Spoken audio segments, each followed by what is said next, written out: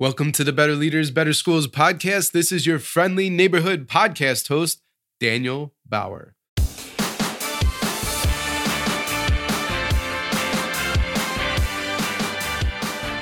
Better Leaders, Better Schools is a weekly show for ruckus makers. What is a ruckus maker? A leader who has found freedom from the status quo. A leader who makes change happen. A leader who never, ever gives up. In today's conversation, I speak with New York Times best-selling author Daniel Pink, and we discuss his new book, When: The Scientific Secrets of Perfect Timing. This book will absolutely help you make change, because when you have a better understanding of time and can unlock its secrets, you can leverage the power of time in your leadership. Dan will share some helpful advice on how you should approach each day and how researching for this book changed his life for the better. So, Ruckus Maker, thanks for being here. And before we jump into today's episode, I'd like to take some time to thank our show sponsors. The Better Leaders, Better Schools podcast is brought to you by Organize Binder, which increases student active engagement and participation and reduces classroom management issues. Learn more at organizebinder.com. The Better Leaders, Better Schools podcast is brought to you by TeachFX. Imagine having a Fitbit for teachers that measures student engagement. Learn more at teachfx.com. Today, I'm joined by Kelly Crane, expert coach at Better Leaders, Better Schools, with today's tip of the week. What do you have for us today, Kelly? Hey, Danny. So today we're going to talk a little bit about a tool we can use for a PD activity, or you could even use it with your students if you're lucky enough to be in a school that has one-to-one computers. This came out of a mastermind group, and it's titled, What is a Place That You've Always Wanted to Visit? And we actually did this in the mastermind, and it was fascinating to listen to what other people were saying. So you put together a Google Doc, and you put together a PowerPoint within that doc, and you assign a slide to each person. So the people, you share it with those people. The people go find their slide, and they import a picture of a place that they've always wanted to visit.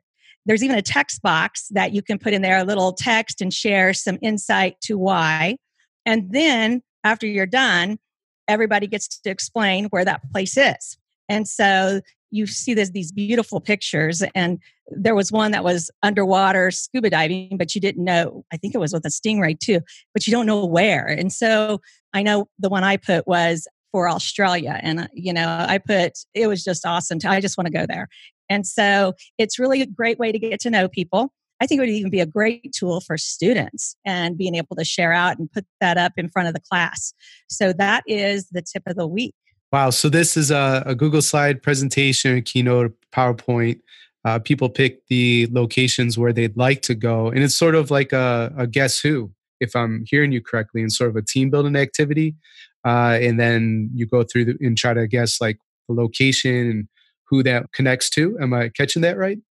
Well, you could do it that way, but basically the person just describes where it's at. And some people might know. So they just go to their slide, and it's only one picture that you put in there. So it's the one place that you've always wanted to visit. So I totally made that up. But okay, so the person picks the location, they stand up and they present, this is my place and here's why I want to go there. Right. But I like your made up one too. That's a good tip. I live in a fascinating world, Kelly, and I'm just glad you're a part of it. All right, so this is free, just on presentations. This is awesome. Team building. Ruckus Makers, you could make this happen today if you wanted to. And thanks, Kelly, so much for sharing this tip of the week. And now on to our leadership conversation with Dan Pink, New York Times bestselling author of the hit book, When. Well, hey there, Better Leaders. We are here today with Daniel Pink. And Daniel H. Pink is the author of 6 provocative books, including the newest, When: The Scientific Secrets of Perfect Timing, which spent 4 months on the New York Times bestseller list and was named a best book of 2018 by Amazon, iBooks, Goodreads, and several more outlets. His other books include the long-running New York Times bestseller, A Whole New Mind, and the #1 New York Times bestsellers, Drive and To Sell is Human. His books have won multiple awards and have been translated into 39 languages. He lives in Washington, D.C. with his family. Daniel, welcome to the show. Thanks for having me. Good to be here. Absolutely. And publicly, I just want to say thanks. I've enjoyed your work for quite a while. I've been thinking a lot about autonomy, mastery, and purpose since I read Drive. Right. And if you could go back, you remember to Sell as Human. And when you launched that, there was like a bonus sort of package that readers could invest in, which I did. And we got a workshop. Oh, thanks. Yeah, we got the workshop. Yeah. We got an ebook before the print book was out. You got one of these nifty notebooks? And so listen, I have to tell you an interesting side note. Daniel, you introduced me to Field Notes. And right. I write my wife poetry in those little journals. And so nice. She has a book of poetry there. And at our marriage ceremony, we had those all around, the tables. Oh, that's awesome. Yeah. And folks wrote us into wedding, and marriage advice. So I just want to thank you for that. That's cool. That's a cool idea. You introduced me to it. So thanks. All right. Rock and roll. So let's talk about the newest book, When. And let's start with the Genesis story. Why did you write this book? The Genesis story. In the beginning, in the beginning, I was making decisions, all kinds of decisions about timing. So I was deciding, I'm talking to you here in my office. So like, when should I do my writing? When should I not do my writing, but send out a FedEx package? When should I do other kinds of work? When should I go for a run? And I was making those decisions in a pretty haphazard way. That frustrated me. I thought there was probably a better way to make these decisions. So I looked around for guidance. And to my surprise, that guidance did not exist. So as you know from the book Drive and from Sell as Human, the last few books I've written have taken a look at pretty interesting bodies of social science, trying to figure out what does this tell us about how we can do things a little bit differently in our schools, in our businesses, wherever. And I said, well, I wonder if there's any research on timing. And I started looking around, and there was a huge amount of research on timing. The challenge was that it was in many, many, many, many, many disciplines, literally 24 different disciplines, from economics to molecular biology to chronobiology. But all of these different disciplines were asking very, very similar questions. In fact, in some cases, literally identical questions about how does, the rhythm of the day affect how we feel, how we perform, how do beginnings affect us, how do midpoints shape our behavior, what do endings do for us, how do groups synchronize in time? And so after a couple of years of research and just really going through this massive piles and piles and piles of stuff, I felt like there was a way to crack the code, that you could use this very, very broad body of science to help people make better, smarter decisions about when to do things. Mm-hmm. And after writing that book, in some respects, it sounds like you're doing the research for yourself out of some frustrations. How has that impacted, your approach to each day?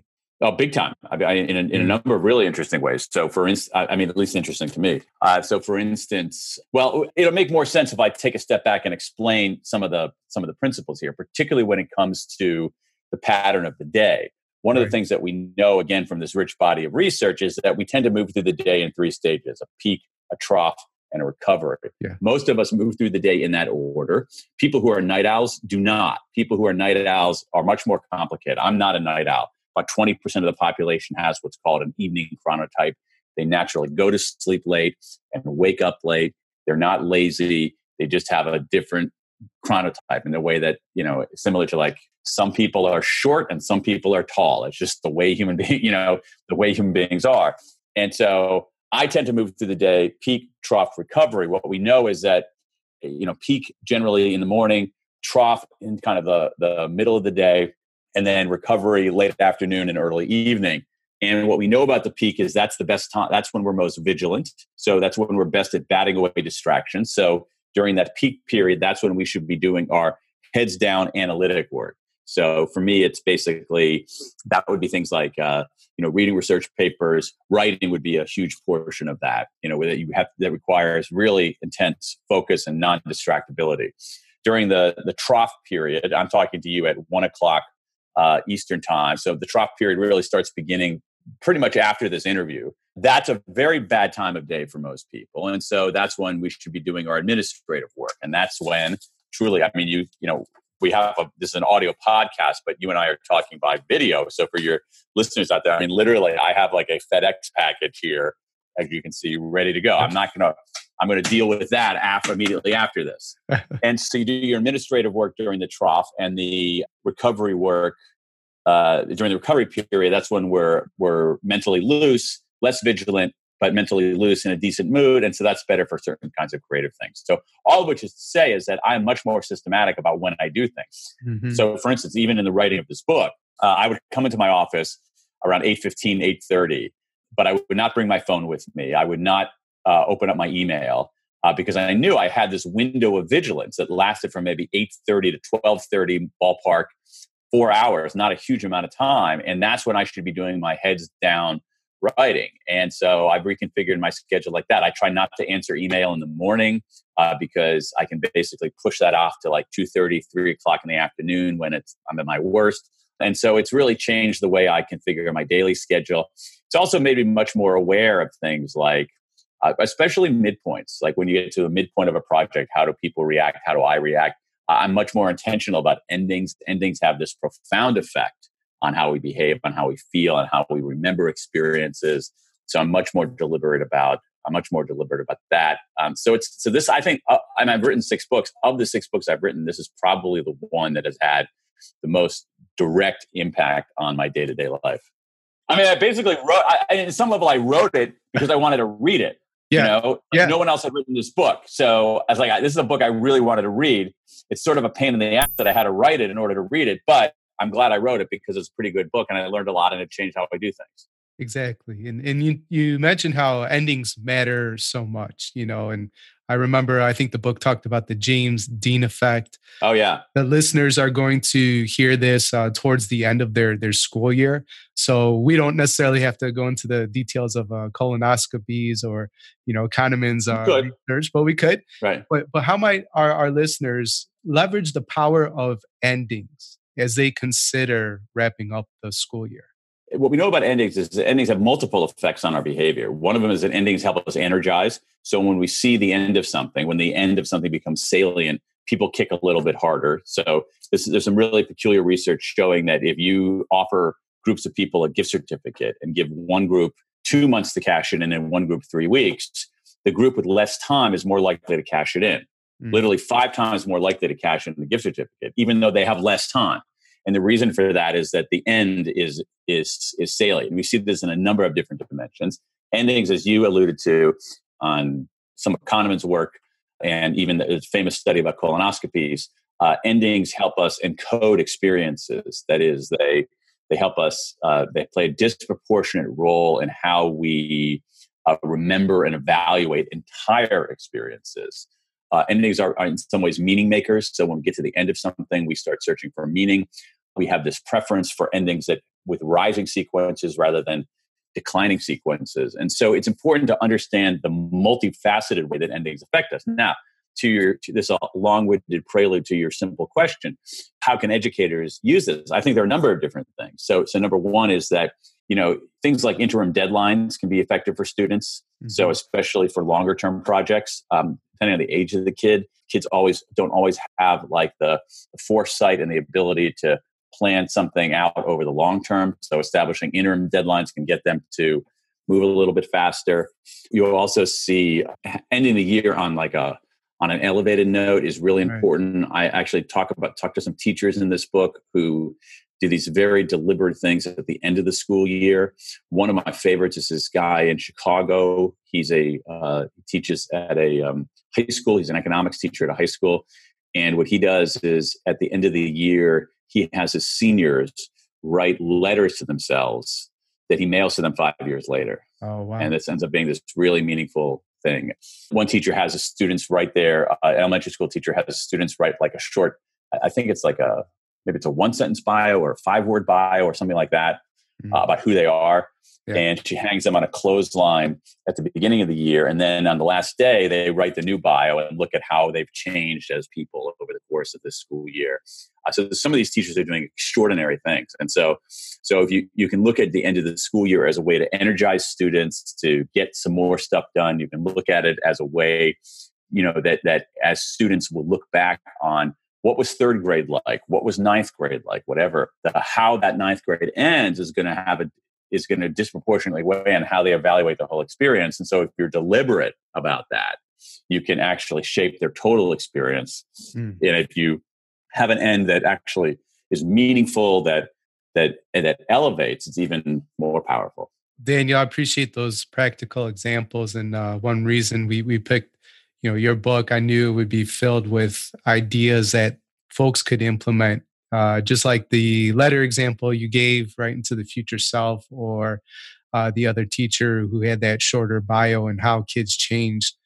Something else that we really enjoyed in the leadership community, I'm going to actually do this with them, is to create that time capsule moment. And I'm wondering, if you might explain that a bit to the listeners today. Well, I mean, time capsules are I've always been fascinated by time capsules in general. When I was a kid, when you thought about it, it's like, because I just remember being a kid I'm dating myself big time here, but we could edit it out. No, it's fine. It's fine. I can't hide how old I am. Let's go way back to 1976. 1976 was the bicentennial, and I was in 6th grade. And at some point at our school, I think, put together a time capsule, like what was life like at the bicentennial? And just even thinking and then at some point, I have no idea where it is or whether it's going to ever be revealed or uncovered. But even that whole exercise is quite fascinating. I think it's a great learning mechanism for kids, because if you say, okay, what are the artifacts? What are the things that define who we are right now?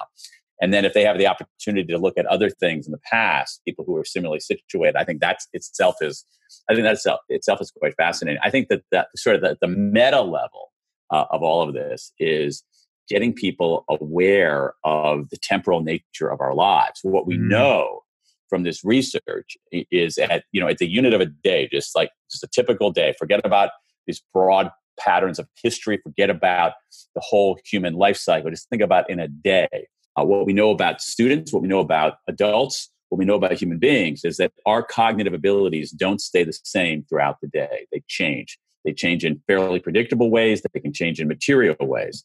And so getting people aware of that, saying, you know what, all times of day are not the best times of day for writing. It matters what time of day that you write. That, I think, is profound. Getting people to think about the temporal nature of their lives is important. Even understanding that in the course of a school year has a beginning, it has a middle, it has an end. Projects have a beginning, a middle, and an end. And all of these things exert different influences on us. And if we're just aware of what's going on out there, we can, I think, do better and learn more. So ultimately, some of this stuff is, at a meta level, is making us aware that we're temporal creatures. We have biological clocks in every cell in our body, and we are moving through time. You and I are having a conversation that at this moment began in the past. You and I are having a conversation that will end in the future. It hasn't arrived yet. And so it's inescapable, the temporal nature of our lives. And if you're, instead of just neglecting that, being ignorant of that, blinding ourselves to that, being aware of it, I think can allow us to make better, smarter choices. Yeah, it's interesting too, because so often we try to fight that nature as well. So the ignorance of it or the resistance, I wonder how much better we would serve our communities or lead or just enjoy a higher quality of life if we just let that happen that time, because there's nothing you could do about it. Yeah, and and also being deliberate about it. I think there's some very big implications for schools here. So, for instance, what we know, especially about younger students who haven't been teenagers yet, is that it's pretty overwhelming that they do better on academic subjects in the morning than they do in the afternoon. Mm-hmm. There's some big studies of that in Denmark showing that kids who took standardized tests in the afternoon versus kids who took standardized tests in the morning scored as if they missed 2 weeks of school. Right. Just random assignment of when kids took the test. There's a big piece of research out of the LA Unified School District showing that kids who had math in the morning learn more math. And so when we think about even something like a school schedule or the master schedule, we think about it as something that is really about logistics. It's about moving, it's like trucking in some ways. It's a logistics exercise. How do we move the bodies efficiently from one place to another? And the master schedule obviously is about logistics, but it's not only about that, because the time of day that students do certain things has a material effect on how much they learn. Yeah, so Colin, he's in the leadership community and just want to give him a shout out. He actually brought that up. He's at a school in New Jersey. His entire school scheduling team is reading one because we're reading it in Okay. our leadership community, and he's enjoying it so much they're reading it at the school level. And that was his question. How do you take something like the master schedule and, without upending it and creating just complete chaos within the community or whatever tradition, all this type of stuff? What would be those small tweaks that they could do and still honor those big ideas that are presented in when? What I'm hearing is breaks, but what else? Oh yeah. Oh sure. Breaks would be a big part of it. I think it's really, really hard because again, I don't want to say that the master schedule is not about logistics. It is. The master schedule is about logistics. It's about resources. It is about these fundamental things that you would face, whether if you're running DHL or whether you're operating an elementary school. There are logistical realities that you have to deal with. To me, though, is that there also are strategic implications there. So what I would wonder is there a way, let's take an elementary school, is there a way to configure the schedule so that we can get as much of, say, math and language arts in the morning versus the afternoon, and maybe have things like art and music, which often will benefit from kids being a little bit looser. Not always, but art, things like fine arts, whether it's visual arts or whether it's musical arts or theatrical arts, whether we could have those more in the afternoon. When you think about other things on the master schedule, as you mentioned, breaks, we should be having more breaks. And we should be having certain kinds of breaks. And that's true for students, but it's also true for teachers. It's sort of amazing to me how few breaks teachers get compared to most white-collar professionals and how little discretion they have over their breaks. And what we know about breaks is that breaks are part of our performance. They're not a deviation from performance. Breaks enhance our performance. A smart break makes us better at our job. So being intentional about breaks. Then there are things like school start times. School start times for teenagers. This is not a close call, man. School start times for teenagers are too late generally in most schools. The American Academy of Pediatrics has implored school districts around America not to start school for teenagers before 8:30 in the morning. And yet most schools start before 8:30 in the morning. 7 o'clock, 7:30. 7 o'clock or 7:30 for teenagers is start time for school. Is contraindicated by every piece of medical evidence we have. You go to the Centers for Disease Control, you go to basically the American Academy of Pediatrics, they will tell you, don't do that. Right. And so what we have, though, is we need to push back start times for teenagers. But at some level, I think we might be able to get some juice out of starting elementary school, perhaps even a little bit earlier. Those two schools should not be starting at the same time. I don't want to be Pollyanna-ish about this. This is a really, really hard problem to solve. Right. But I think we have to take a bite at this apple. And I think we can make some kinds of progress on this. I mean, even more broadly, when we think about the master schedule, think about it at high school. I mean, there are relatively few high schools in America that have block schedules. Mm-hmm. We think that basically, what we should have, the proper time is 48 minutes for every single subject every day. So it's like you're studying physics, 48 minutes. Bell goes off. 48 minutes. And we don't say, well, wait a second. Maybe if you had 90 minutes, you could do a physics lab. Mm-hmm. Maybe if you had 90 minutes, you could have a more enriching art class. And go deep with your learning. Absolutely. So I think there are a lot of opportunities here to think of. The key here, again, forgive me for being circuitous about this, the conceptual key here is that scheduling is not just about logistics. Scheduling is a pedagogical exercise, that there are pedagogical implications to every scheduling decisions that schools and districts make, period. And you brought up the younger kids, elementary schools. Rob wrote in, and he has little ones. I mean, 5 to 7 years old. And he's seeing them really struggle, Daniel, persisting through the school day. We're talking kindergartners, and this is a place too that they've taken away. They've gone to a full day because just by extending, that's obviously going to make kids smarter because they're getting more hours. Not only have they extended the full day, but they've taken away naps. So knowing that is the context, is there anything that he could do in terms of helping his kids survive and persist through the school day? I mean, I think that a school day that goes from 8 to 4 or something like that is an extraordinarily long day for a 5-year-old. Mm-hmm. And anybody who has been a 5-year-old, and most of us have, anybody who's had 5-year-olds in their household, whether you're an educator or not, knows that's a long day for a 5-year-old. And so this is a tough issue because what you also have is we have big problems in insufficient childcare in America. So if you have 2 working parents who have scrambling to work at jobs to pay the rent or pay the mortgage, it's like stopping school for 5-year-olds at 1:00 in the afternoon creates a different kind of problem. Mm-hmm. I just think it's about, I think what we should do is think more about giving kids more breaks, giving kids more recess. One of the things that's really insidious that if you get just even a couple of years above K, you have a move by state legislators to eliminate recess or to reduce recess significantly, as if recess is a frivolity, when in fact it's not. Recess is part of learning. So first of all, you learn social and emotional skills by playing, but you also need a break. And we know we have a lot of research on this. So I alluded to, there's an important study out of Denmark of standardized testing showing that kids, as I mentioned, kids who took standardized tests in the afternoon scored as if they'd missed 2 weeks of school versus kids who'd taken standardized tests in the morning. But a remedy for that was that if you give those afternoon test takers a 20 to 30 minute break to have a snack and run around beforehand, their scores go back up. Yeah, it's fascinating. And so, this idea that human beings can be all on all the time is not, it just goes against our nature, literally goes against our biology.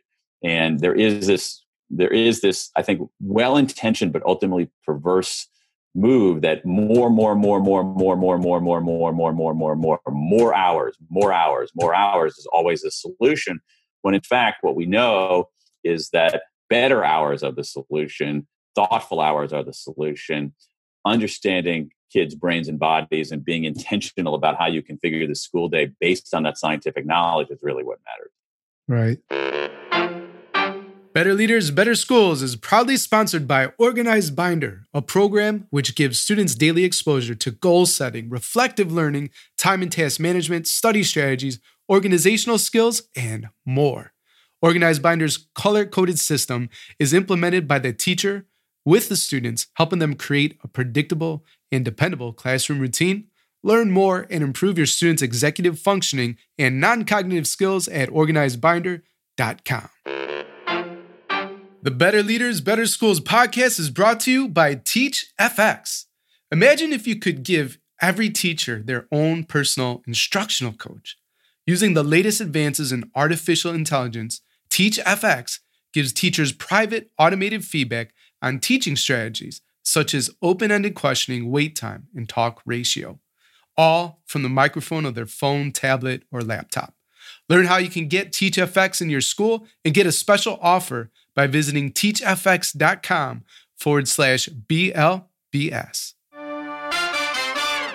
So I want to go back to the time capsule. I thought it'd be fun to unpack that a bit for the listeners because we've given them a lot of practical tips so far in the show, and thank you for that.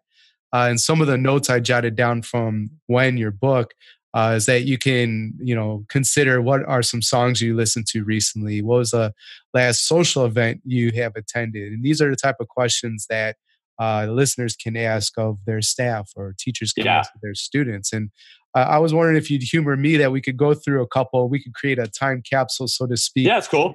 All right. So Daniel, what are? I wish you would have warned me about this ahead of time, but I can think quick. Lee? All right. Sorry about that. What are 3 songs you have listened to recently? 3 songs that I have listened to recently. I'm trying to think. Now, unfortunately, my musical tastes are not that contemporary. But I have to say, the song that I most recently listened to was, in part because it was in the news literally in the last 24 hours, was the Childish Gambino "This Is America" song, which I really liked. Actually, I think it's fantastic.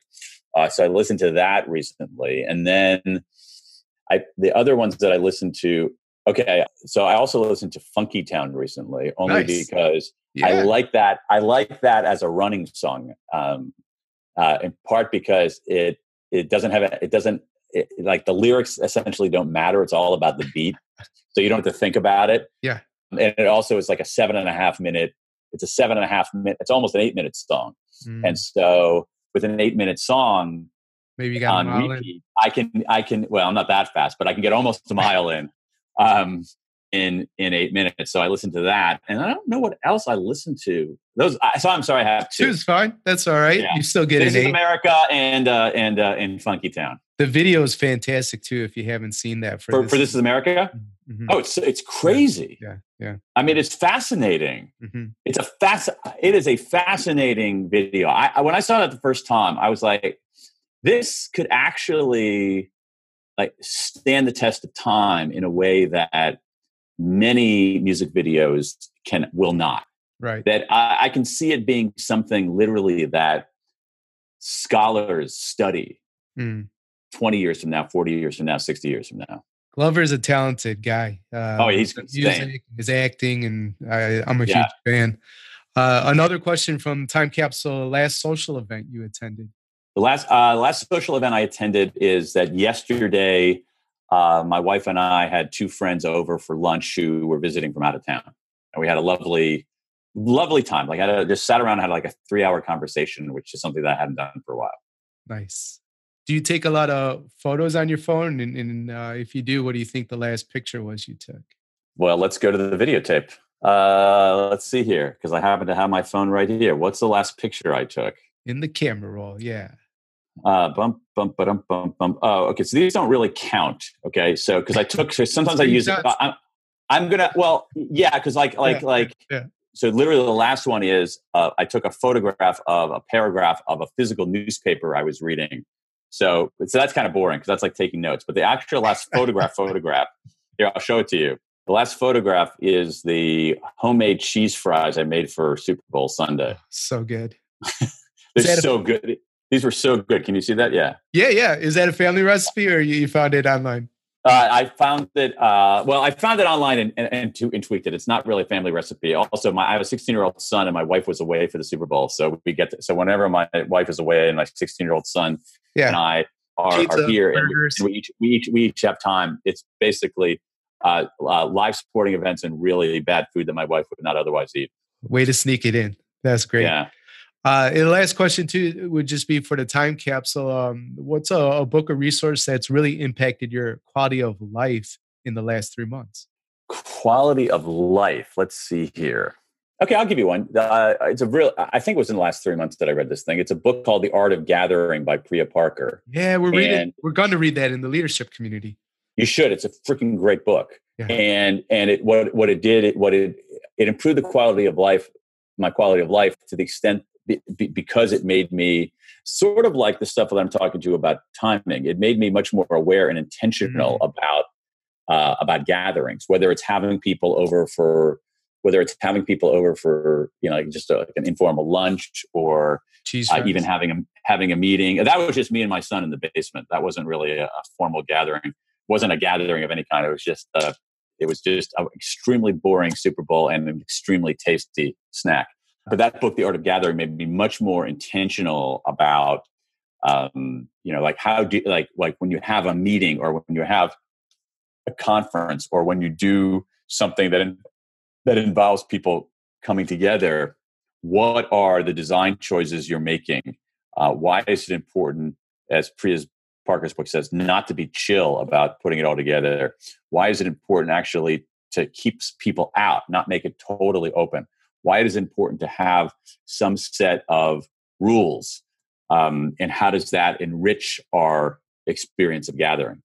So it's one of my favorite books of the last year, and I'm glad that teachers are reading. I think it's a great book for educators. Yeah, so we'll definitely link up one, and we'll link up the book you just mentioned too, The Art of Gathering, for our listeners as well. Well, Daniel, this is the last question. I told you about this one, so it's a fan favorite, listener favorite. You're building a school from the ground up. You're not limited. Oh, you did tell me about this one. Yeah, you didn't warn me about the other ones, but this one you told me about. Listen, you got to have some surprises. I'm a ruckus maker, so it's not all by the book. You're building the school from the ground up. You're not limited by any resources. Your only limitation is your imagination. How would you build Daniel Pink's dream school, and what would be your top 3 priorities? My top 3, well, I know my top priority. My top priority would be to find the best teachers in the world. I think the evidence is overwhelming when we look at the lived experience of kids in classrooms, that the most important thing is who the teacher is. And the difference between having a great teacher and a mediocre teacher is vast at every age. So I would start with the very best teachers and give them a decent amount of autonomy. At some level, what I would do is I would say, find the very best teachers in the world, and then say, okay, what do you all, best teachers in the world, should be number 2 and 3? Honestly, that would be my answer. Now, it seems a little bit evasive on your question. So I guess the second thing that I would do would be to think very hard about, as much as possible, start with a blank slate when it comes to both subject matter and timing, and really think that anew, and not immediately say, we're going to teach math, we're going to teach English, we're going to teach social studies, we're going to teach science. I'm not saying I wouldn't do that, but what I would do is I would put that up for questions.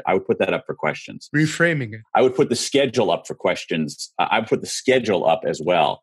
Mm-hmm. So what's to say? Why do we say that school meets every day? Exactly.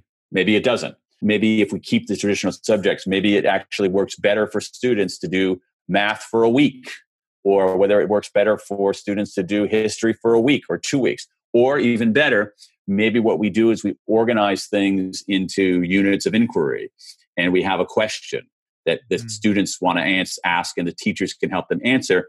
And we answer that question from the viewpoint of different disciplines, from literature, from science, from social science, from mathematics. And so I would put those kinds of questions up for grabs. And then the other thing that I would do is, I think the evidence here is very good, is I would integrate the arts into all of that as well. That I wouldn't have a school that was only these so-called academic subjects, that I would integrate the arts into the overall school, whether it's the visual arts, whether it's musical arts, whether it's theatrical arts, and make those actually a fundamental part of the education, rather than this kind of what it is now, which is sort of this kind of side ornamental part of the education. Daniel, thank you so much for being a part of the Better Leaders, Better Schools podcast. Any parting words of advice for our listeners, and what's the best way to get a hold of you? Best way to get a hold of me is via my website, which is www.danpink.com, www.danpink.com. There's a free newsletter. There's all kinds of free resources, information on the books, videos, all kinds of groovy stuff. And as for the parting words, I don't know. My mother was a public school teacher. I just have enormous respect for people who go into education. It is, in this country, unfortunately, such a thankless job at times.